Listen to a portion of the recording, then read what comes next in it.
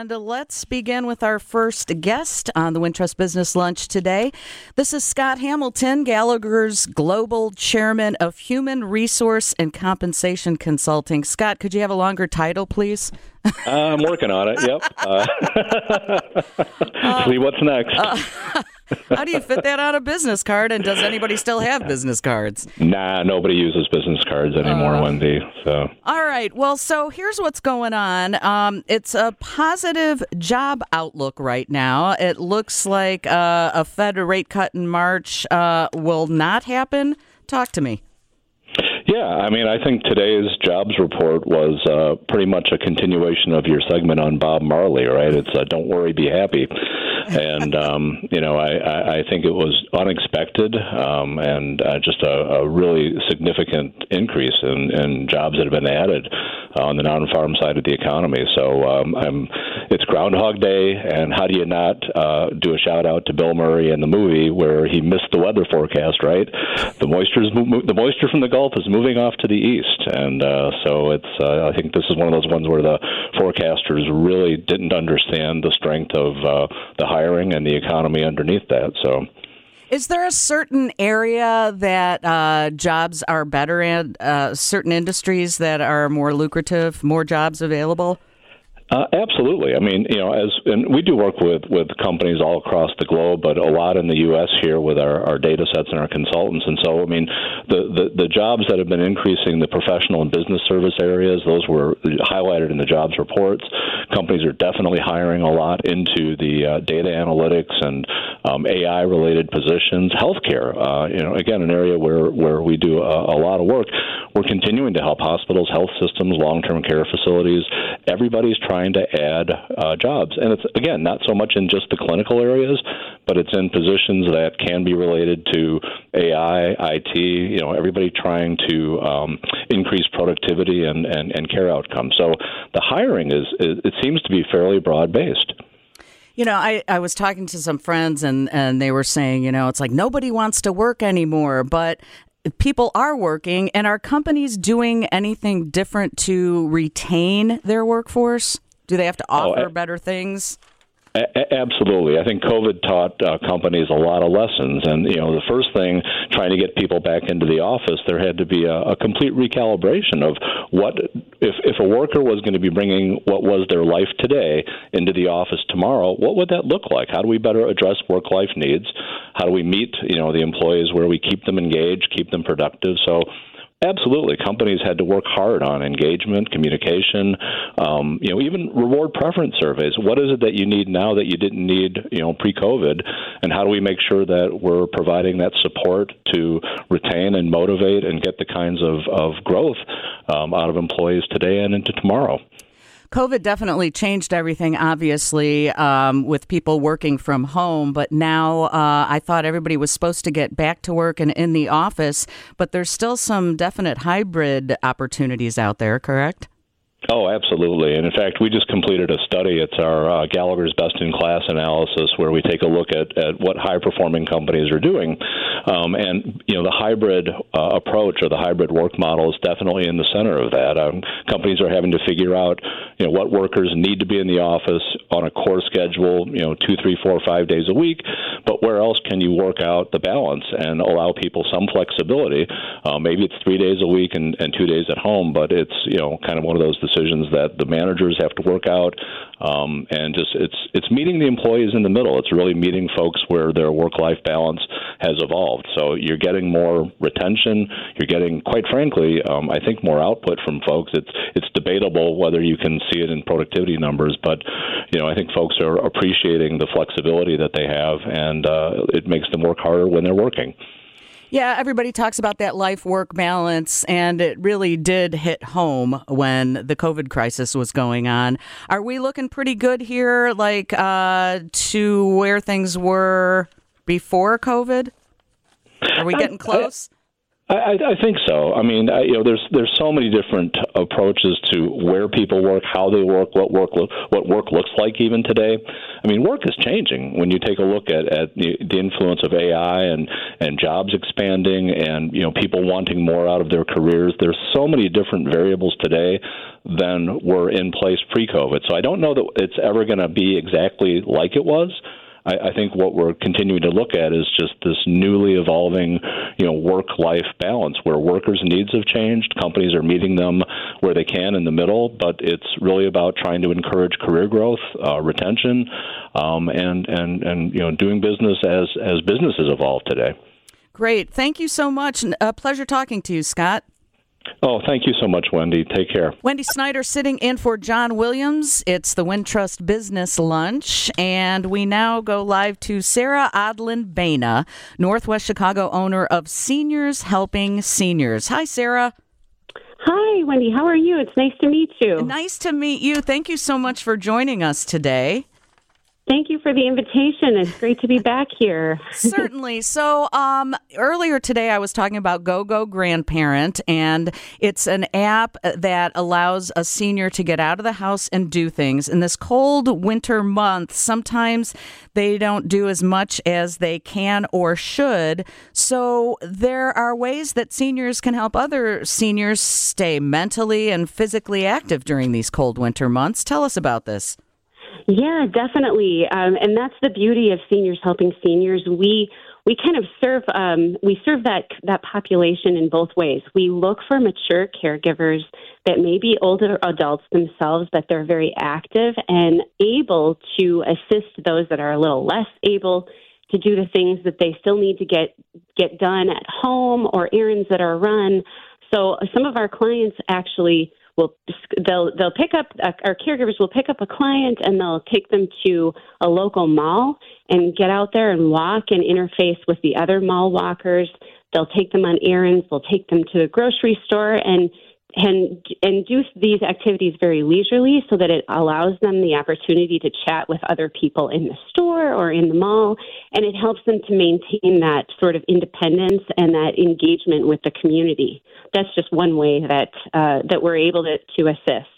It's they say it's hard for young people today to have one-on-one relationships because of social media. And as you get older and you're kind of stuck inside your home, I imagine it's hard to meet people as well. So if you have someone else coming to your house, this sounds like a great way to have communication and relationships and build a friendship. It really is. And I have a great example of that. When I was delivering some holiday gifts in December, I had a recent client caregiver pairing, and they wouldn't have probably met each other had it not been for Seniors Helping Seniors.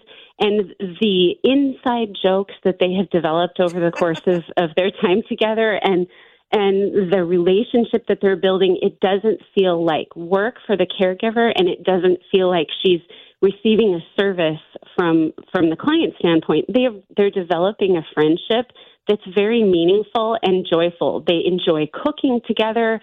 They're helping to reduce some of the collections that the client has accumulated over the years, and they're having a good time kind of reminiscing about the items that are in this box or on this shelf. And it's really terrific. And when you talk about technology, some seniors or older adults are very high tech and some are low tech. So we really try to be as accommodating as possible to help them feel comfortable with the caregiver and the client relationship to make sure that their needs are being met.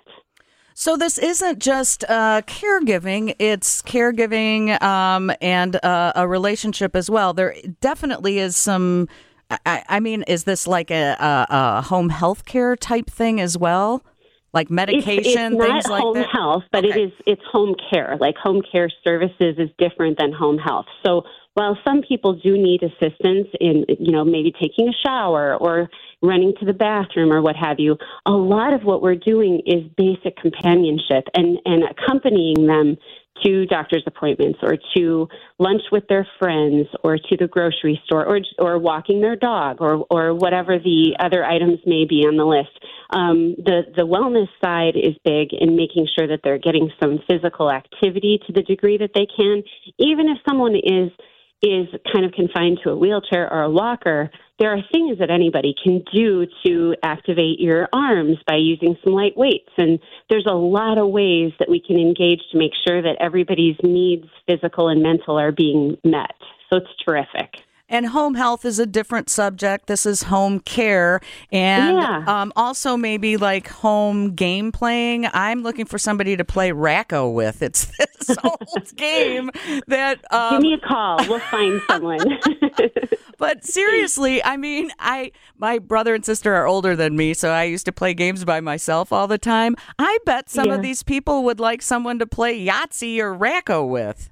Oh, for sure, for sure. And, when I'm doing that initial consultation with a potential client, I'm immediately sort of going through my Rolodex of, okay, my caregivers that love to do puzzles, this would be perfect, or the ones that love to play cards and what have you, or the ones that like to bake. We really try to make it a little bit of a matchmaking so that there's a good relationship that can form right off the bat. And you mentioned like cooking. Sometimes perhaps you would not want to trust your older loved one alone to bake cookies or something. But with someone from Seniors Helping Seniors, maybe you had somebody help baking Christmas cookies this past holiday. Absolutely, all the time. And it doesn't even stop with baking, soup, making casseroles that can be divided, doing that meal preparation so that when someone isn't there with the particular client, they can reach in the freezer and thaw out their dinner at lunchtime so that they're meeting their nutritional needs. They have something on hand. And a lot of them love to just do it together because maybe they did that with their own kids or they've done it with their grandkids that maybe have moved away. So we really do a lot of conversing and figure out what boxes to tick and what things they each enjoy. And then when it's a match made in heaven, it's a match made in heaven. Now, do you have to be a senior to participate in this? What if you're not quite, and what constitutes a senior? Because, sometimes you can get a senior discount at 55. Sure. I mean, it's really anyone that needs assistance. So there isn't an age limit or an age max. It really is based on what your needs are. So we'll have anyone that needs, like I mentioned, the outing to go for a walk, to someone that needs some assistance post-surgery, just being able to reach things and get some things done around the house. Light housekeeping falls under home care, meal preparation, rides to doctor's offices, game playing, as you said, and just general companionship. There are a lot of people that really don't have a lot of interaction with others on a day-to-day basis, so this really fills a void and brightens their day. You can have someone that is really mentally, in a dark place, or they're really in the blues, in the winter blues, as you will, and having somebody that comes on a daily basis or every other day really makes a big difference in their mental health and then their physical well-being as well. And how do people reach out and get a senior to help a senior? Sure. They can visit our website, which is shschicagonw.com, or my office phone number is 847-801-6403.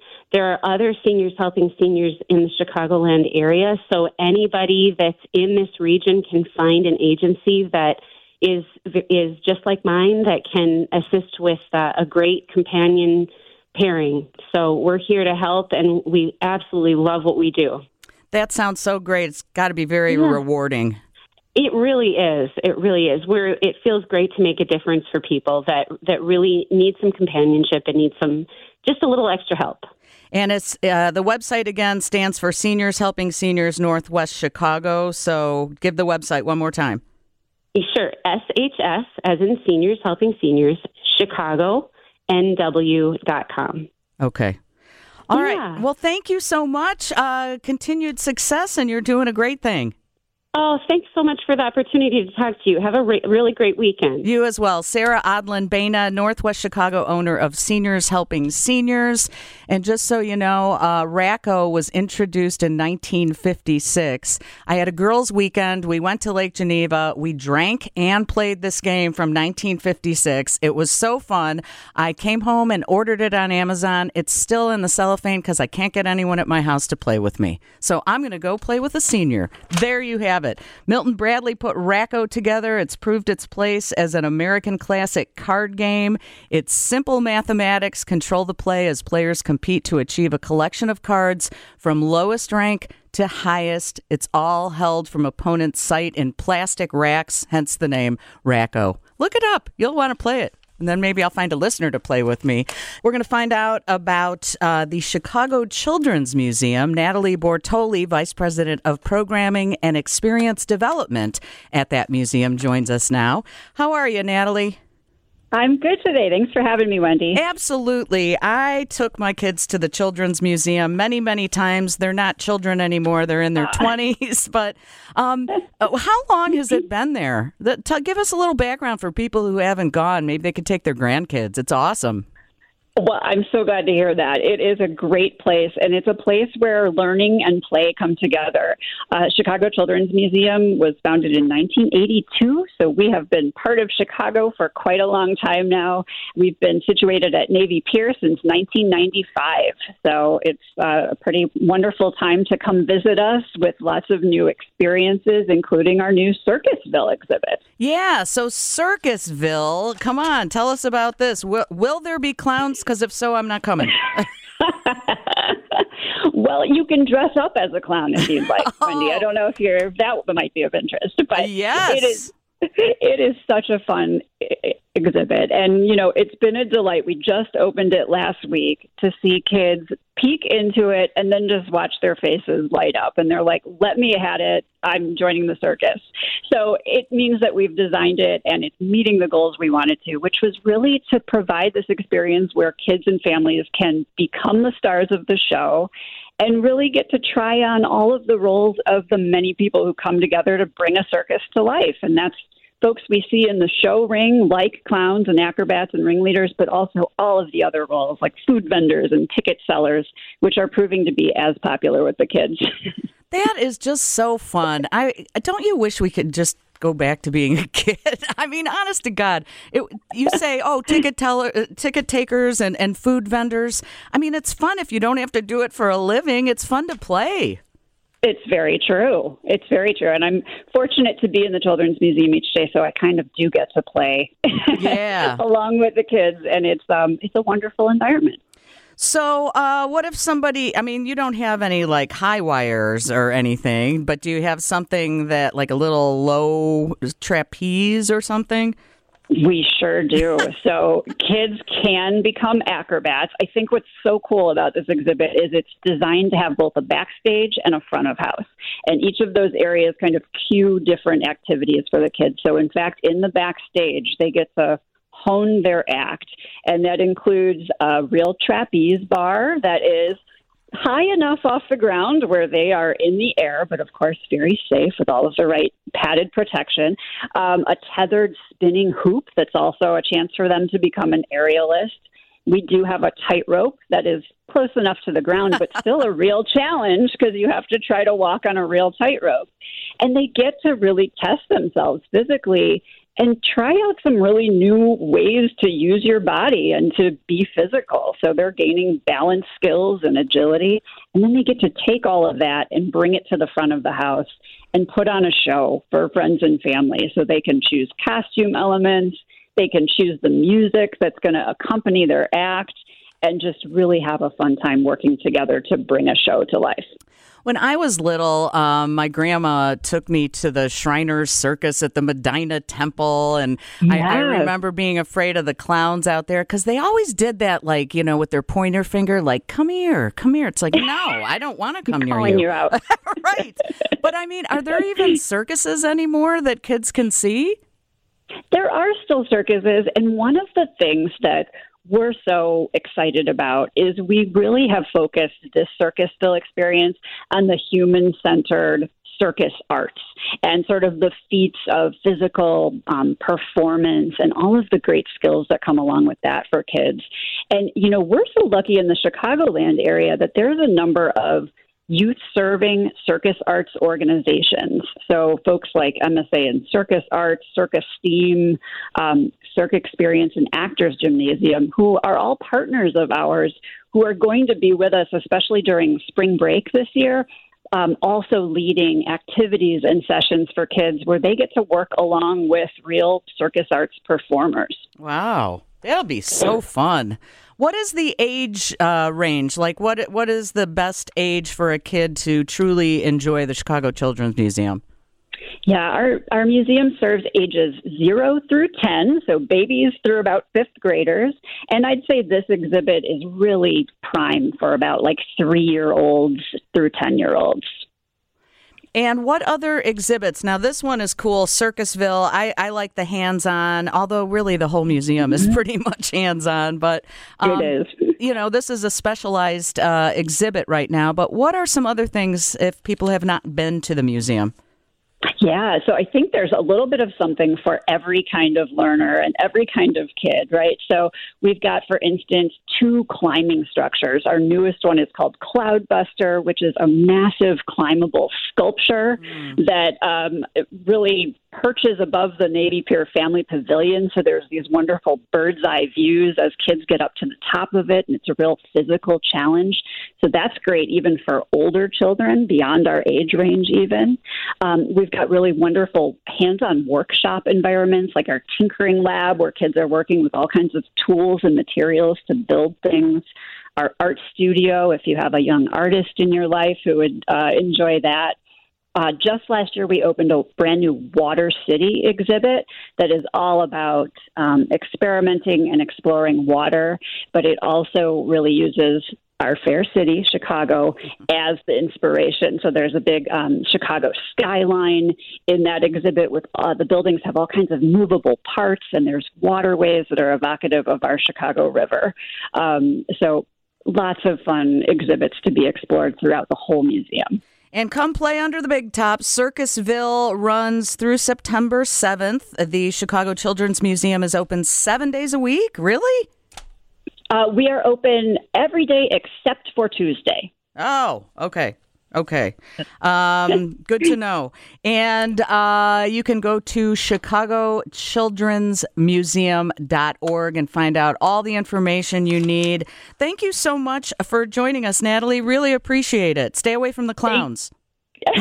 Thank you, Wendy. Have a great day. All right, you as well. Natalie Bortoli, Vice President of Programming and Experience Development at Chicago Children's Museum. And now let's check in with Steve Grzanich in the Wintrust Business Minute. Start your timer. It's time for the Wintrust Business Minute, sharing Chicago's business news of the day. Chicago-based digital agency Bounteous will merge with artificial intelligence services provider Acolyte Digital. The merger has been dubbed Bounteous times Acolyte, with the combined company to be headquartered in Chicago.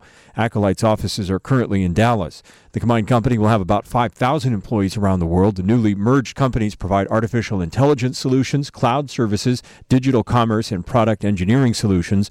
The current CEO of Bounteous will serve as co-CEO with the current chief executive at Acolyte. The University of Chicago's Polsky Center for Entrepreneurship and Innovation has launched a new fund to bring more of its inventions and early-stage technologies to market. According to Chicago Inno, the Proof of Concept Fund will help provide funding to early-stage research projects and advance them commercially. The fund has already selected 2 projects in the medical device space, and funding will help develop prototypes for those devices. One of the devices for operating rooms helps remove surgical smoke. The other is a new technique for detecting gamma rays. Each project received $25,000 for prototype development. I'm Steve Grzanich, and that's your Wintrust Business Minute. And let's check out the business of food with Steve Alexander. Yeah, thank you. And are you one of those guys, and it seems to be mostly guys who think this way, but I'm sure it applies to women too, that they look danger in the eye and say, "Yeah, that won't happen to me." Yeah, famous last words in some cases. More about that after I thank the Chevy Silverado and ChevyDriveChicago.com for sponsoring us today. There's never been a better time to put a Silverado in your toolbox. Speaking of toolboxes, Brian Duncan, president of the Illinois Farm Bureau, wants to make sure that your emergency planning toolbox is well stocked, because that attitude that so many people have when facing some kind of dangerous or risky event. That won't happen to me. Well, those are famous words that we've probably all said at one point. Yet the reality is we know things do happen, and in agriculture, very few of us haven't been touched by some of these emergencies. And however it comes to an end, we don't want to think about the day that we won't be farming. And that's going to sound strange to a lot of your listeners, but there's just a mindset that we don't want to think about when we won't be doing or won't be able to do the thing that we love. So the Illinois Farm Bureau is trying to get farmers to prepare for when things do end with an accident or even end naturally. There is a series of seminars across the state. Thursday evening, February 8th, is going to be at Bally's in the Quad Cities. Friday, February 9th in Edwardsville at the Crystal Garden Event Center. Monday, February 12th at Epiphany Farms in Downs. And that'll be hybrid. If someone can't make them in person, there will be a hybrid offering there. And at the Effingham Event Center on February 12th. You can register for any of these. Go to the Illinois Farm Bureau website, ilfb.org. Brian Duncan of the Farm Bureau is hoping for a big turnout, but he understands that planning for the end is not something a lot of us want to face. And it's hard. It is when you start transitioning and trying to line things up. It is not easy to get all the pieces in place. More info on the seminars at ilfb.org. Tools for them to put in their emergency planning toolbox. On the food calendar, today's National Tater Tot Day, National Heavenly Hash Day, and National Bubblegum Day. I'm Steve Alexander. That's the Business of Food on 720 WGN. It's Wendy in for John today. He's back on Monday. And now we go live to analyst Matthew Goldberg from Bankrate.com on the Wintrust Business Lunch. Hi, Matthew. Hey, how are you? Great to be back on. Great. Nice to have you. And this could be good news. If you have kids who have checking accounts and sometimes they use their debit card and you have overdrawn, sometimes your bank charges you. But now overdraft fees could be going away? That is. So last month, the CFPB announced that a proposed rule which would have potentially a benchmark with overdraft fees as low as $3 or capped at $14, or financial institutions may determine the amount that they can charge based on a break-even method. And then there also could be which is going to be more profitable for the bank, an overdraft loan option. So this could be something, especially because at Bankrate we found in our study that published in August that overdraft fees were at a 19-year low of $26.61, but that's still not as low as that new benchmark could be at 14 or as low as 3. I don't understand an overdraft fee now that I am a grown-up, because you can connect it to another account, and then that way if you overdraw your checking account, it takes it automatically. Is that one way to avoid fees? There is. Some banks, and I think what you were talking about might be a little like savings overdraft protection, where you kind of have that savings account backing up the checking account, which may have a lower fee than traditional overdraft. But again, no, it's great to talk about this subject because I think there is some common misunderstandings, and I think even the CFPB found that people were caught off guard. They weren't expecting that their account could overdraft, and then so it's good to talk about these things. All right. Well, other than hooking up, maybe I don't know exactly what an overdraft fee is. Obviously, could you explain it? Because I'm thinking. Yeah, let's start there. Let's start there. So when your balance is negative or already negative and a purchase goes through, if your bank pays that fee or pays that what you put through, that debit, then that would be an overdraft. Now, a non-sufficient funds fee, and I know it gets a little more complex, is when your bank, when you overdraw it, when you go negative or you have a negative balance and your bank doesn't pay the item but still charges you a fee, that's a non-sufficient funds fee. And that's something the CFPB announced even more recently is something that they're trying to proposing a rule to get away from banks having the ability to, in real time, decline those transactions, those NSF transactions. I'm telling you, the last time I was overdrawn was when I went to Illinois State University and I wanted to order a pizza from Pizza World, knowing that I did not have enough money in my checking account. But isn't it hard to not have it calculated? I mean, don't you usually know how much money's in your account? Well, I have to say, I'm a fellow Redbird here, as you might know. I only went there for a semester, though. I quit before I got kicked out. I'm sorry. I didn't love it. But,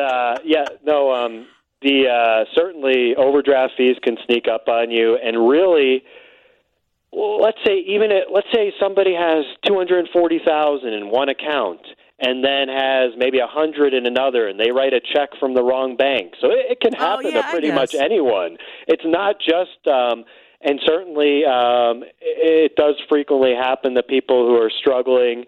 As the CFPB notes, people definitely who are struggling to difficulty in paying a bill at least one time in the last year. Certainly it happens to them a lot more, but it can really happen to everyone, so it's something that people, no matter what you have in the account, should really be aware of at least. All right, I have to ask you a question, Matthew, because is it possible that my bank doesn't charge an overdraft fee? Because I don't recall ever having one. Yeah, well, especially in 2024, some banks have eliminated overdraft fees, and so one thing that people out there is the CFPB rule we're talking about would probably not go into effect till October 2025 at the earliest, and this is that's a long time from now. But ever since the CFPB made an announcement December 1st, 2021, some banks have started eliminating these fees, and so if you're being charged overdraft fees, there's a few things you can do. One, look out there and see which banks don't charge a fee, and you might want to consider switching to that bank. Look at the whole picture. Number two, if you're overdrafting, maybe considering having a budget or looking at a budget. And there's some opportunities, such as, say you have a recurring debit every month, that gym membership, and you're like, well, I haven't been to the gym in a long, long time. Maybe I should cancel this, or maybe a streaming service you no longer use. And so those can be savings opportunities to find. And a final thing, say your first paycheck, you're paid twice a month, every other week. And your first paycheck was January 5th of this year. Well, March might be a 3-paycheck month for you. So if you are budgeting for 2 paychecks and in March you have that extra paycheck, you can maybe put that into maybe an emergency fund, maybe pay off a little high-interest debt. So using those, especially those 3-paycheck months, if you're paid every other week, generally you'll have 2 in a year. Those can be great savings opportunities as well and help you prevent overdrafts through budgeting. Yeah, that's great advice. All right, we only have about a minute here, Matthew, but I have a listener ask what happens when you're at the register and it says you have insufficient funds, but you know quite well there are ample funds to pay for the order 3 times over. It's very embarrassing. It does happen occasionally. Absolutely. So I think in that case, it's more of maybe something didn't hit yet, or maybe something such as sometimes a service will maybe put through like an authorization or something like that. So that might be in that case. But it is, I'm glad we brought this up because checking your app and before you swipe is generally a good idea. But as that listener said, there can be some kind of exceptions. And so it's always a great idea to have a little bit of a cushion if possible, but I understand it's easier said than done. Right, exactly. Well, thank you so much. Some great tips. Matthew Goldberg, analyst from bankrate.com. Thank you so much. Did you go to Garcia's? Did you get a gut buster from Garcia's when you were at ISU? I did not. That was not on my radar at that time. Avanti's? Avanti's, yes. Yeah, with the sweet bread. Very good. Yeah. I did a lot of eating when I was at Illinois State for a semester. But the Twin Cities are great for eating. So is Chicago. Exactly. All right. Great to talk to you, Matthew. Have a super weekend. You too. Thank you. All right.